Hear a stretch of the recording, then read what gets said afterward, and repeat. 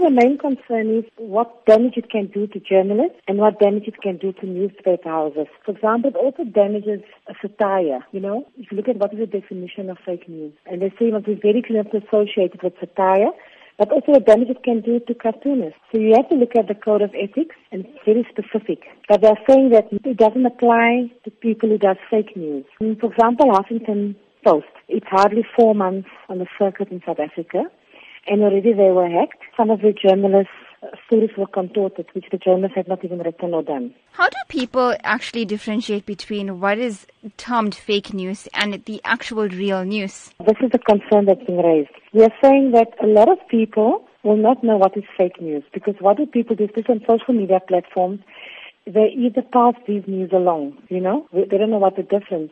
But now the responsibility is becoming bigger and more difficult for journalists. Journalists have to make sure that they check their sources at all times. But at the same time, too, journalists have to ensure that media houses respond as fast as possible. For example, if Twitter gets hacked, or if their web page gets hacked, or if their email addresses get hacked, they need to respond so quick to minimize the damage, because it can contribute to them losing readership or viewership.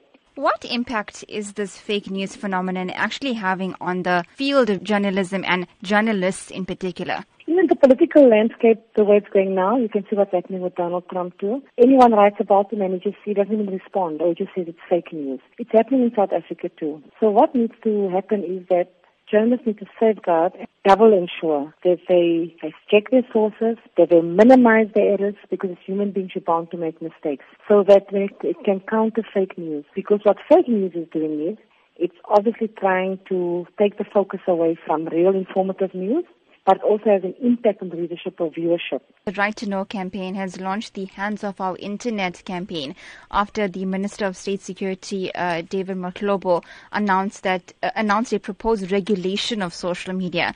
What impact do you think this regulation will possibly have on the dissemination of fake news? I fully support them. I don't think that our minister should be allowed to regulate the media. I'll give you a simple example. Remember when SABC took the decision not to show the violence that was taking place?